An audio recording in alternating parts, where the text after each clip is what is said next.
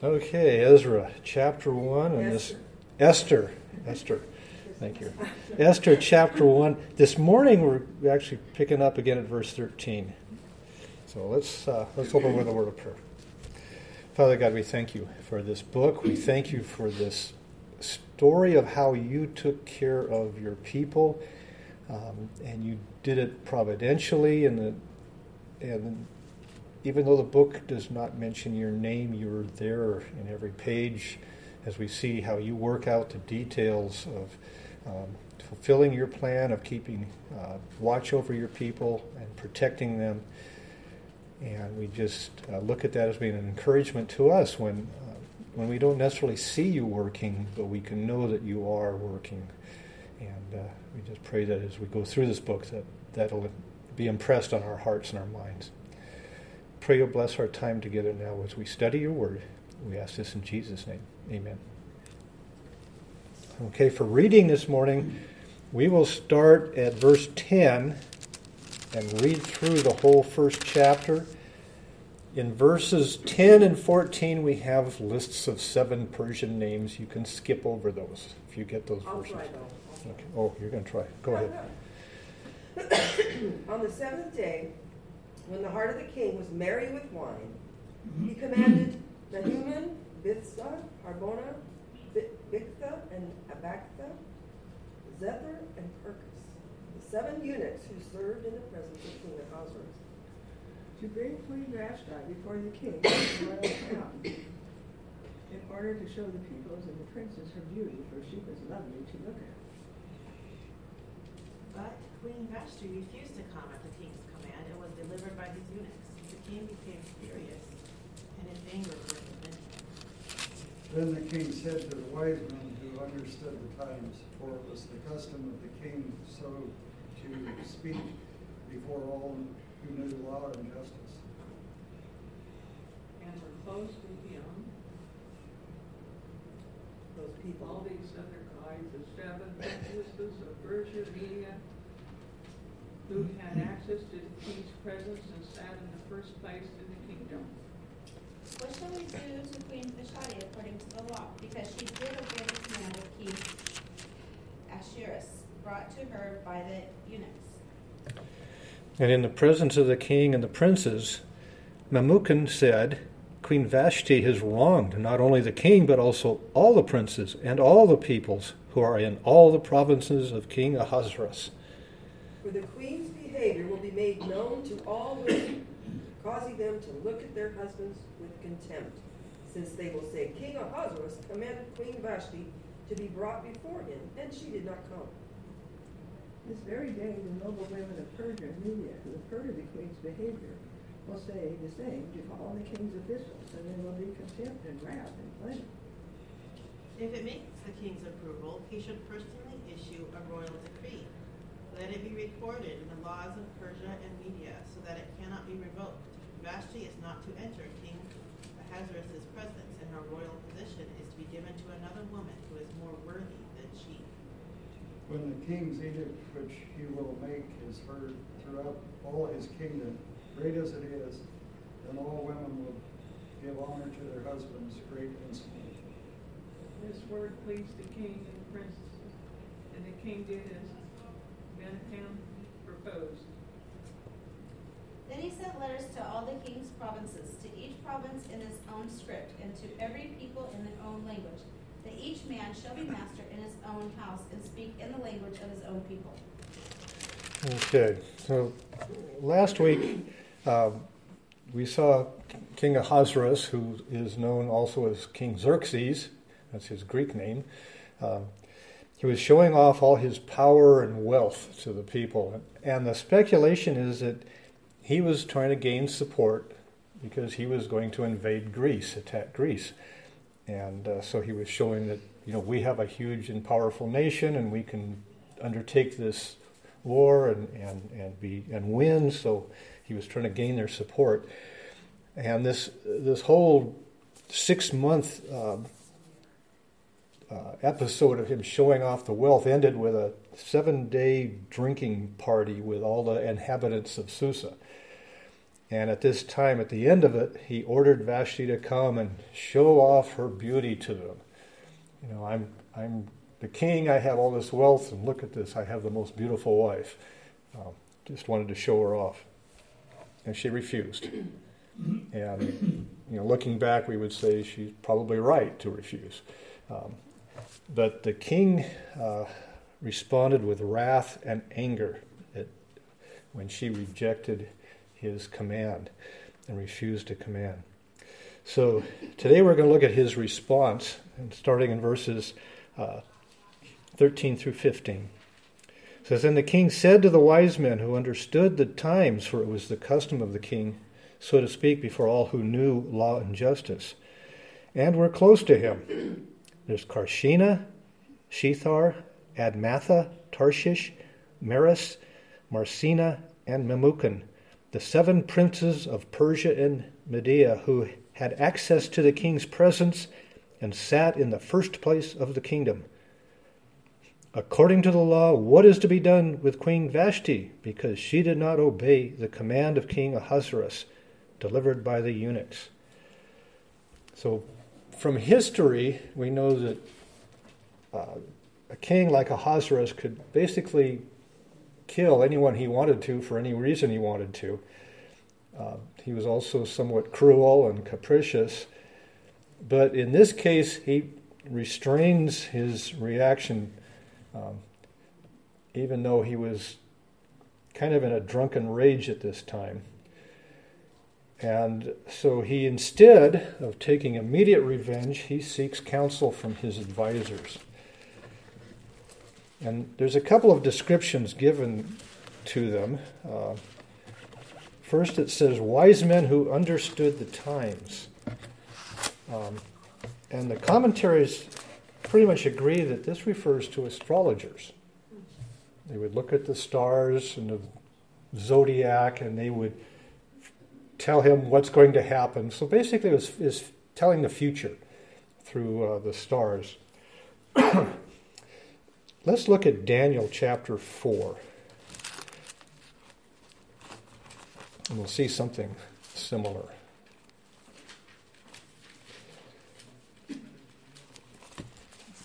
So in Daniel chapter 4, we have,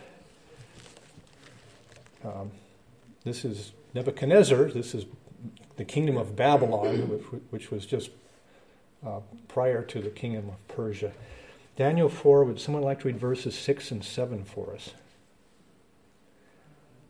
So I made a decree that all the wise men of Babylon should be brought before me, that they might make known to me the interpretation of the dream.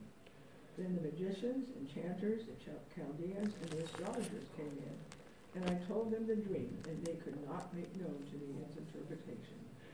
Okay, so it included astrologers. But one of the things you see here, all these different people that he has as advisors are all somehow fortune tellers. Magicians, conjurers. I had some notes that the Chaldeans, that term referred to astrologers, but we also have diviners.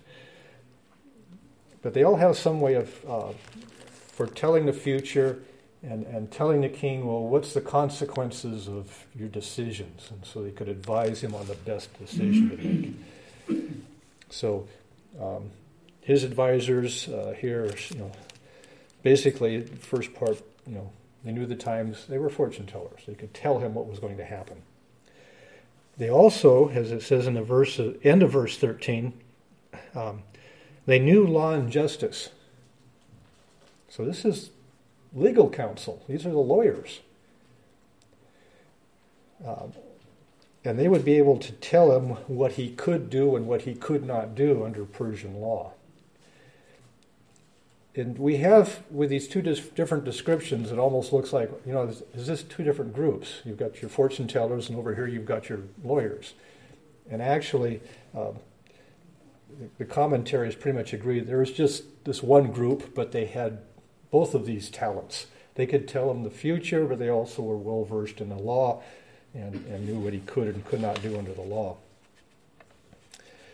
And all these names are all Persian names. They are Persians. They are the advisors to the king.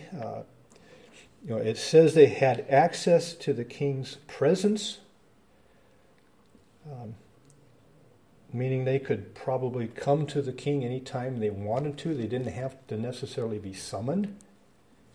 They could ask for an appointment and come into his presence. They also sat in the first place in their kingdom. So after the king, these were the highest authorities in the kingdom, these 7 men. This number 7 seems to have been special for the Persians. Let's look back in Ezra chapter 7. Ezra chapter 7, and this concerns Darius, who was Ahasuerus' father. Ezra chapter 7, would someone like to read verse 14 for us? For you are sent by the king and his 7 counselors to make inquiries about Judah and Jerusalem according to the law of your God, which is in your hand. Okay. So here we have 7 counselors. Now this actually is a decree of Artaxerxes, not Darius. So it's Ahasuerus' son, not his father here, but we have the 7 counselors. And looking back in our passage in verse 10, how many eunuchs were there? 7. So apparently they thought that was the perfect number for a group of counselors or people. So he poses his question in verse 15, and it's very nice and succinct, very precise. He says, okay, King Ahasuerus issued a command to Queen Vashti, and he gave it through the eunuchs. And she disobeyed the command. And the point is that there's 7 eunuchs, so they have plenty of witnesses to testify that yes, she received the command, and yes, she disobeyed it. So he's basically asking them, what does the law say? What should we do with her? This is not right. And so he goes to these 7 princes, the 7 counselors, and asks them for their input on this. And we see this in verses 16 through 18. It says, and in the presence of the king and the princes, Memucan said, Queen Vashti has wronged not only the king, but also all the princes and all the peoples who are in the provinces of King Ahasuerus. For the queen's conduct will become known to all the women, causing them to look with contempt on their husbands by saying, King Ahasuerus commanded Queen Vashti to be brought to his presence, but she did not come. And this day the ladies of Persia and Media who have heard of the queen's conduct will speak in the same way to all the king's princes, and there will be plenty of contempt and anger. So this is, there's probably not a specific law that covers this instance of the queen refusing to come into the king's presence. So these wise men are going to have to basically deliberate, come up with what do they think is a proper response to this, and then what's the course of action they should take, and then they'd also have to sell the idea to the whole group of princes and to the king, come up with something that they'd all agree on. And so we're given here Memucan's proposal. He's one of the 7 that was listed earlier. So he comes in and he makes this proposal. We're not told if this was the only proposal. We're not told if it was the first proposal. But this is the one that ultimately they accepted at the end. And his proposal basically is to take Queen Vashti and make her an example of her to all the women in the empire, to make her an example. Now, what could have been a more personal issue between the king and his queen, he basically makes it a kingdom-wide social issue. So he takes something that could be handled as a small issue and he makes it a national issue. He says, Vashti has not just sinned against the king, but against all the princes and all the people of the kingdom. And when he says all the people of the kingdom, he really means all the men of the kingdom.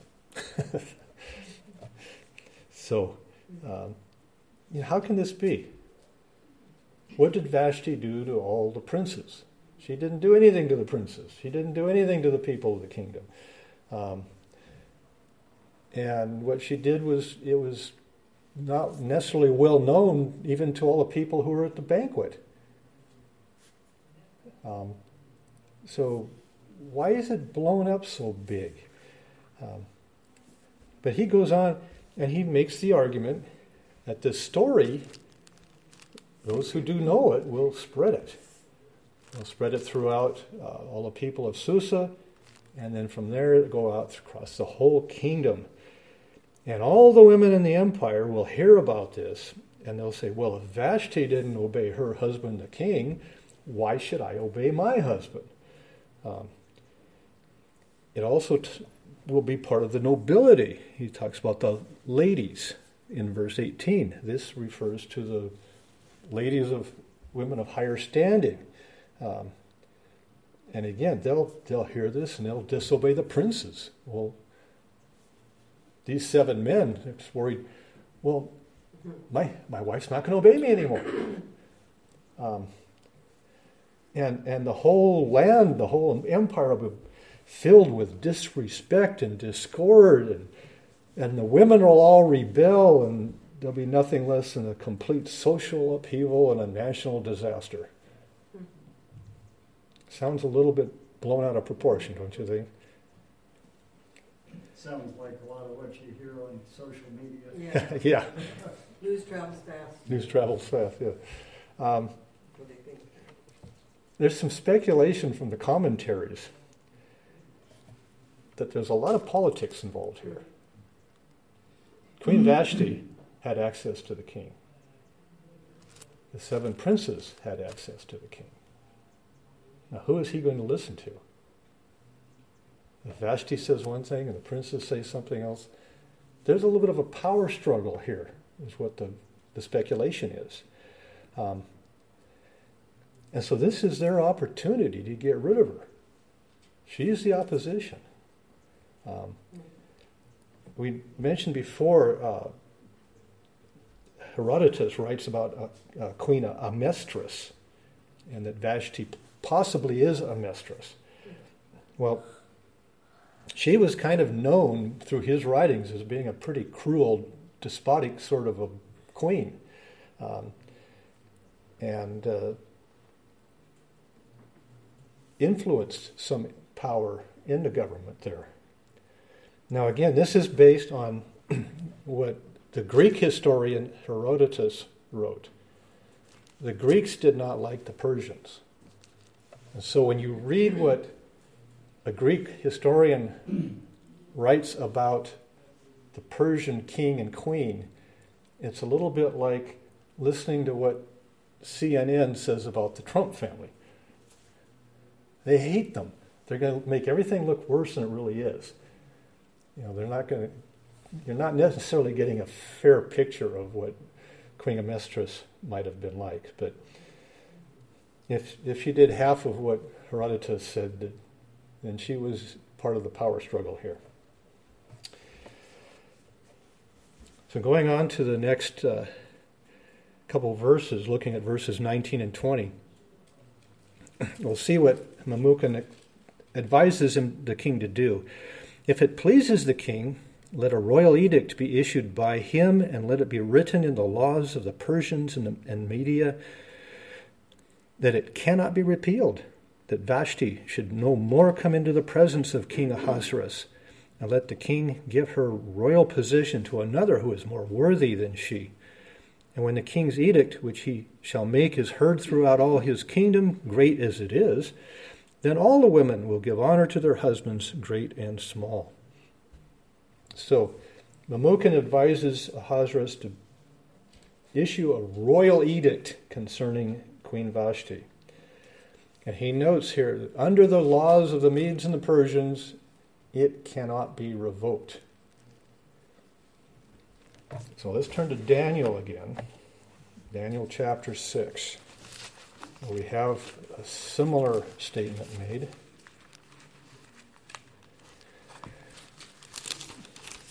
Now in Daniel chapter 6,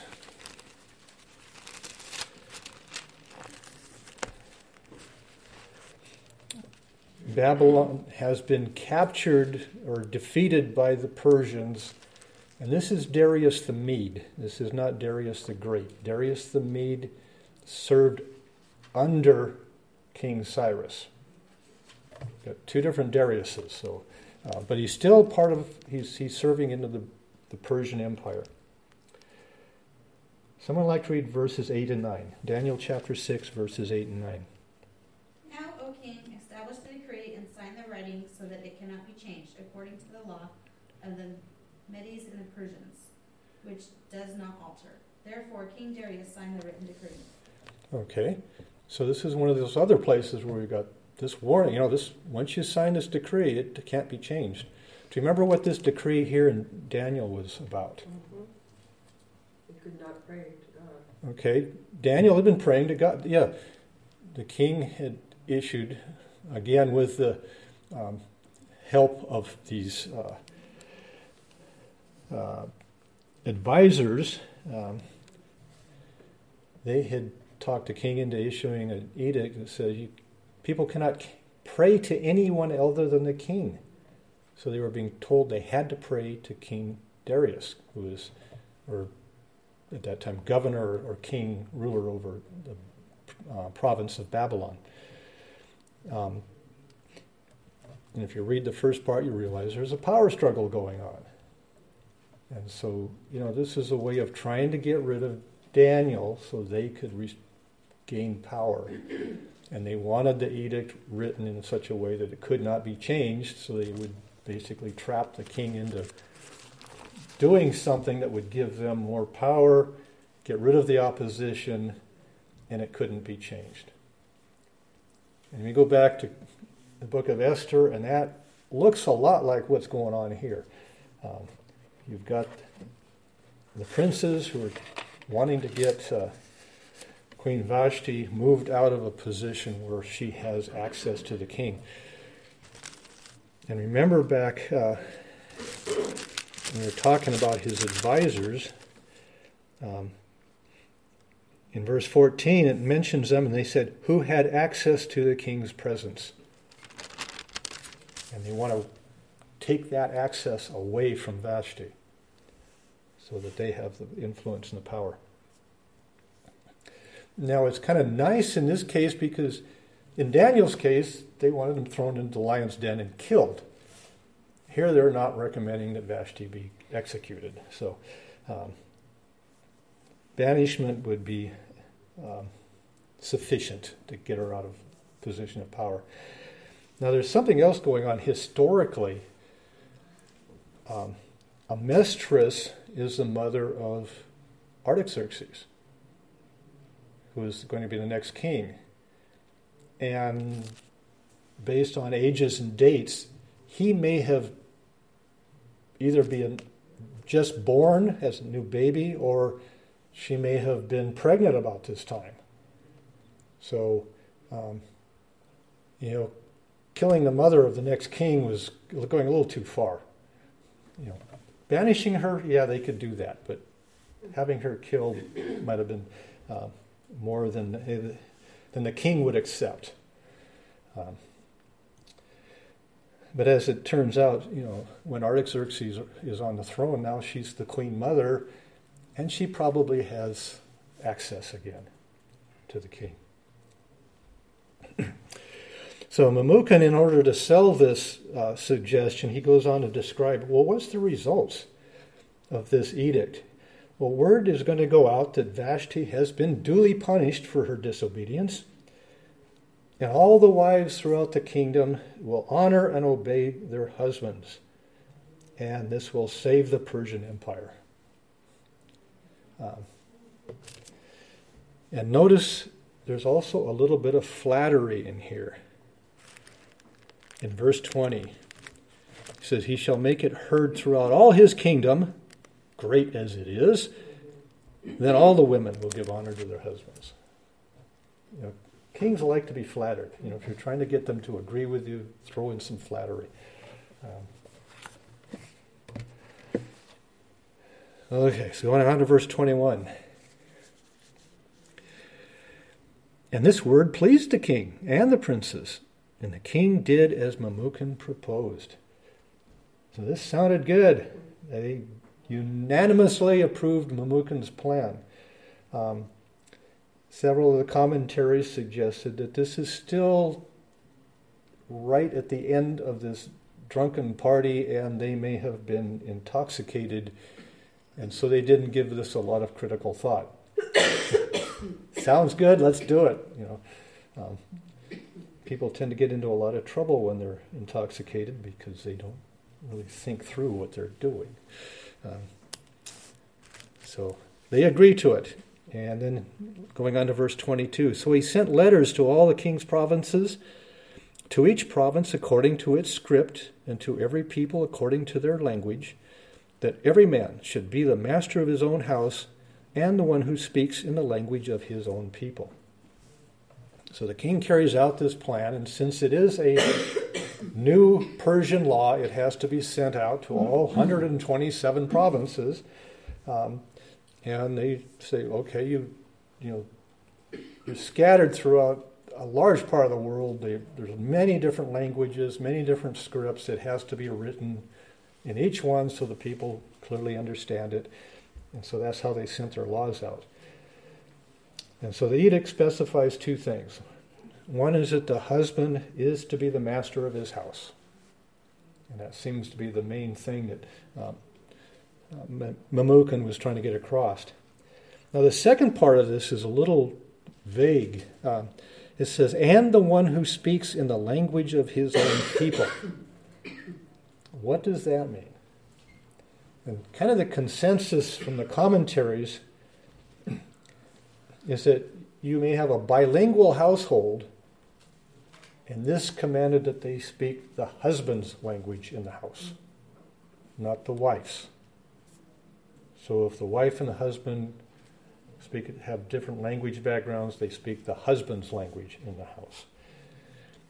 Let's look at Nehemiah chapter 13. 13, yeah. Let's shift back a couple pages. Nehemiah chapter 13. Someone like to read verses 23 and 24. In those days also I saw the Jews who had married women of Ashdod, Ammon, and Moab. And half of their children spoke the language of Ashdod, and they could not speak the language of Judah, but only the language of each people. Okay. So the ones who had married here were all Jewish men. Could their children speak Hebrew? No. Because they were not speaking the language of the husband in their household. And so they were losing the Jewish culture, the nationality here. And so what this edict from the king says is, okay, we want the husband's language spoken so that his culture is the one that gets passed down to his children. So, as one commentary noted, how are they going to enforce this? Is it really going to make a difference? I'm thinking in all the different households, if you had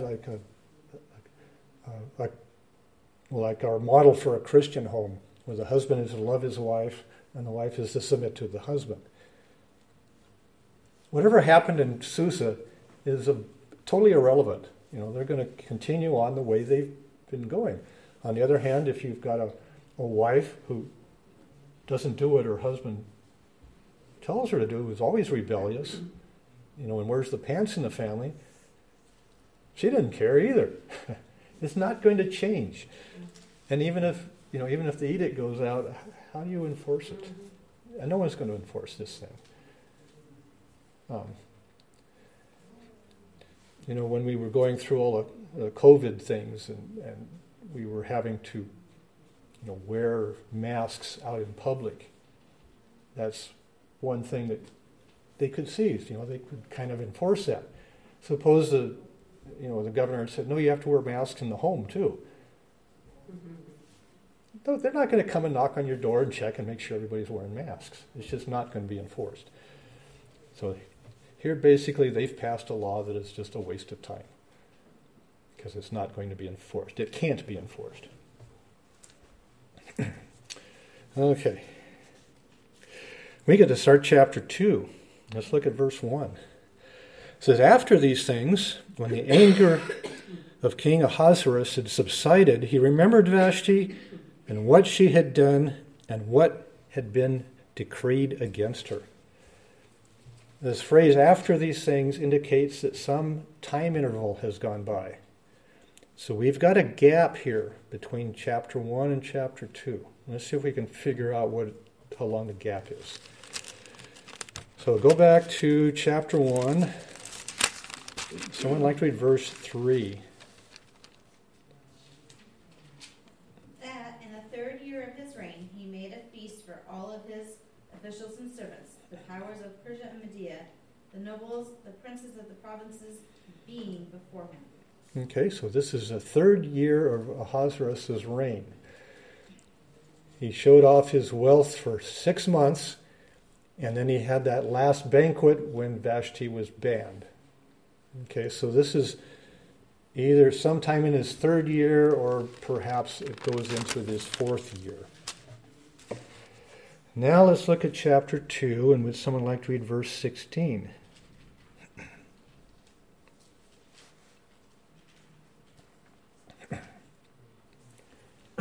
And when Esther was taken to King Ahasuerus into his royal palace in the 10th month, which is the month of Tebet, in the 7th year of his reign.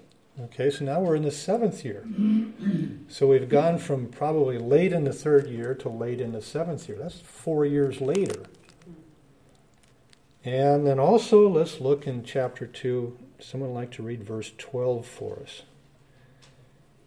And now when the turn came for each young woman to go into King Ahasuerus, after being 12 months under the regulations for the women, since this was a regular period of the beautifying, 6 months with oil of myrrh and 6 months with spices and ointment for the women.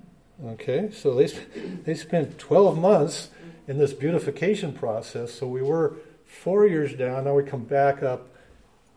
So we're about 3 years after Vashti is banned. So we got about a 3-year gap here. Why would it take 3 years after banning Vashti before he started looking for a replacement? Can you remember from some of the history that we've talked about? What's he doing for those 3 years? Trying to get troops together, isn't he? He's getting troops together for To invade the Greece. Yeah, he's invading Greece. You can read about Xerxes invading Greece. So he's got 3 years that we've got stories of, I mentioned Thermopylae, where the 300 Spartans withstood the Persian army. That is where Xerxes is attacking Greece. He goes through Greece. He takes revenge on Athens. He burns Athens.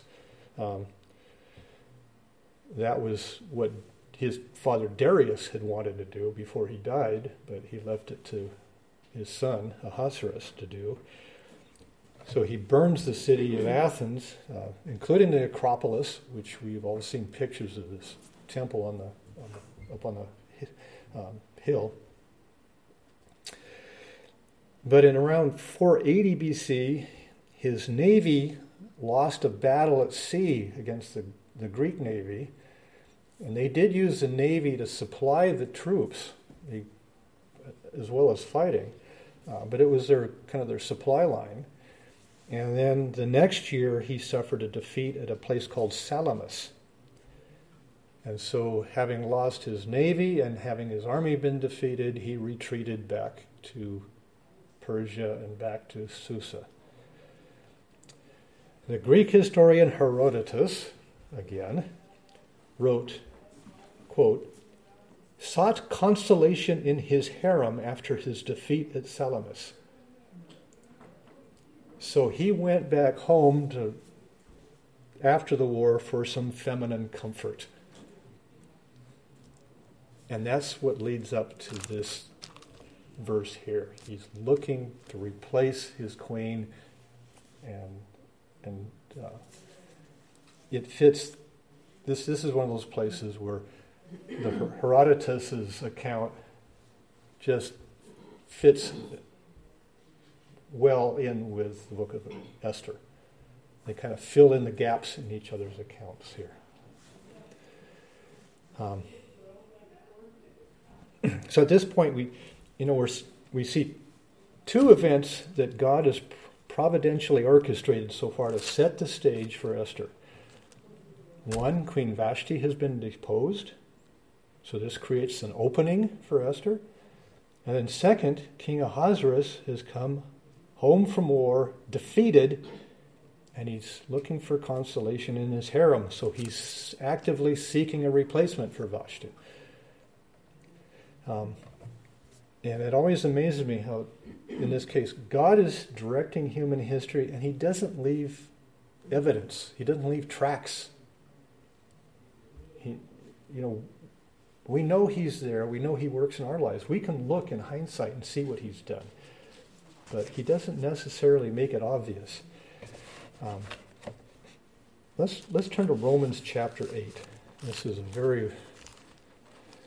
Romans 8:28. Some of you can probably quote this. You can read it when you get there. Romans 8:28.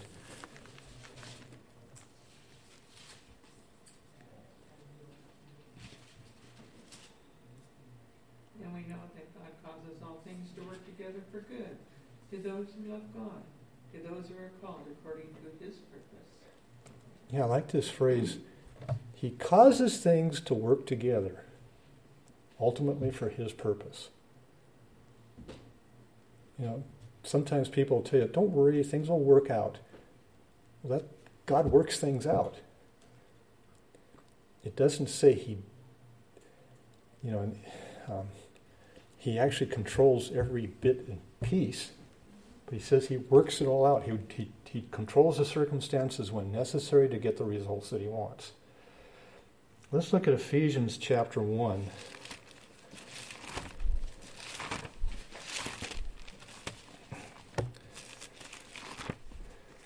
Ephesians chapter 1, and someone like to read verse 11 for us.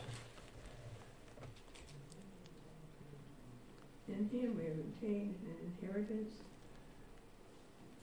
having been predestined according to the purpose of him who works all things according to the counsel of his will.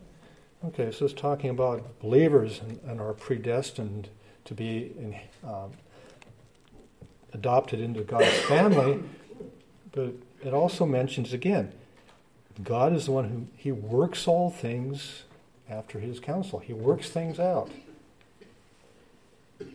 And this is how God's plan is brought into effect, but at the same time, if you put too much of an emphasis on God controlling everything, then it's awful hard to explain where sin comes from, apart from God. God does not cause the sin. But he's got a whole world full of sinful, evil people doing all their sinful things, and he works out the details to get his plan accomplished. And I think that's miraculous how he does that. Another example we won't look at is Joseph going to Egypt and having prepared a place for the family to come during the drought and the famine. And he basically says, God, his brothers meant it for evil, but he said, God caused this to bring about the present result. And that's really the theme of this book, is God providentially working with the details, with the circumstances, so that his plan is fulfilled. And we don't necessarily see him doing it. I picture an orchestra. Yeah. That's all figured out. Yeah, the director does this, but but everybody else is doing this. They're doing the detail work, yeah. So. Okay, so Ahasuerus returns from Greece. He comes home to an empty house. He remembers that Vashti refused to obey a direct order. He banned her from his presence. And now what is he going to do about it? So that's where we'll pick up next week. So, John, would you like to close in prayer for us this morning? Graciously, Heavenly Father, we just thank you for this day, and thank you that you brought us together, and we thank you for the study that Daryl's doing on Esther, and we just pray that you open our eyes to what you want us to learn from this. And we also pray for Robert as he gives the message today, and our entire worship services we're going from. Lord, we just thank you and praise you in Jesus' name.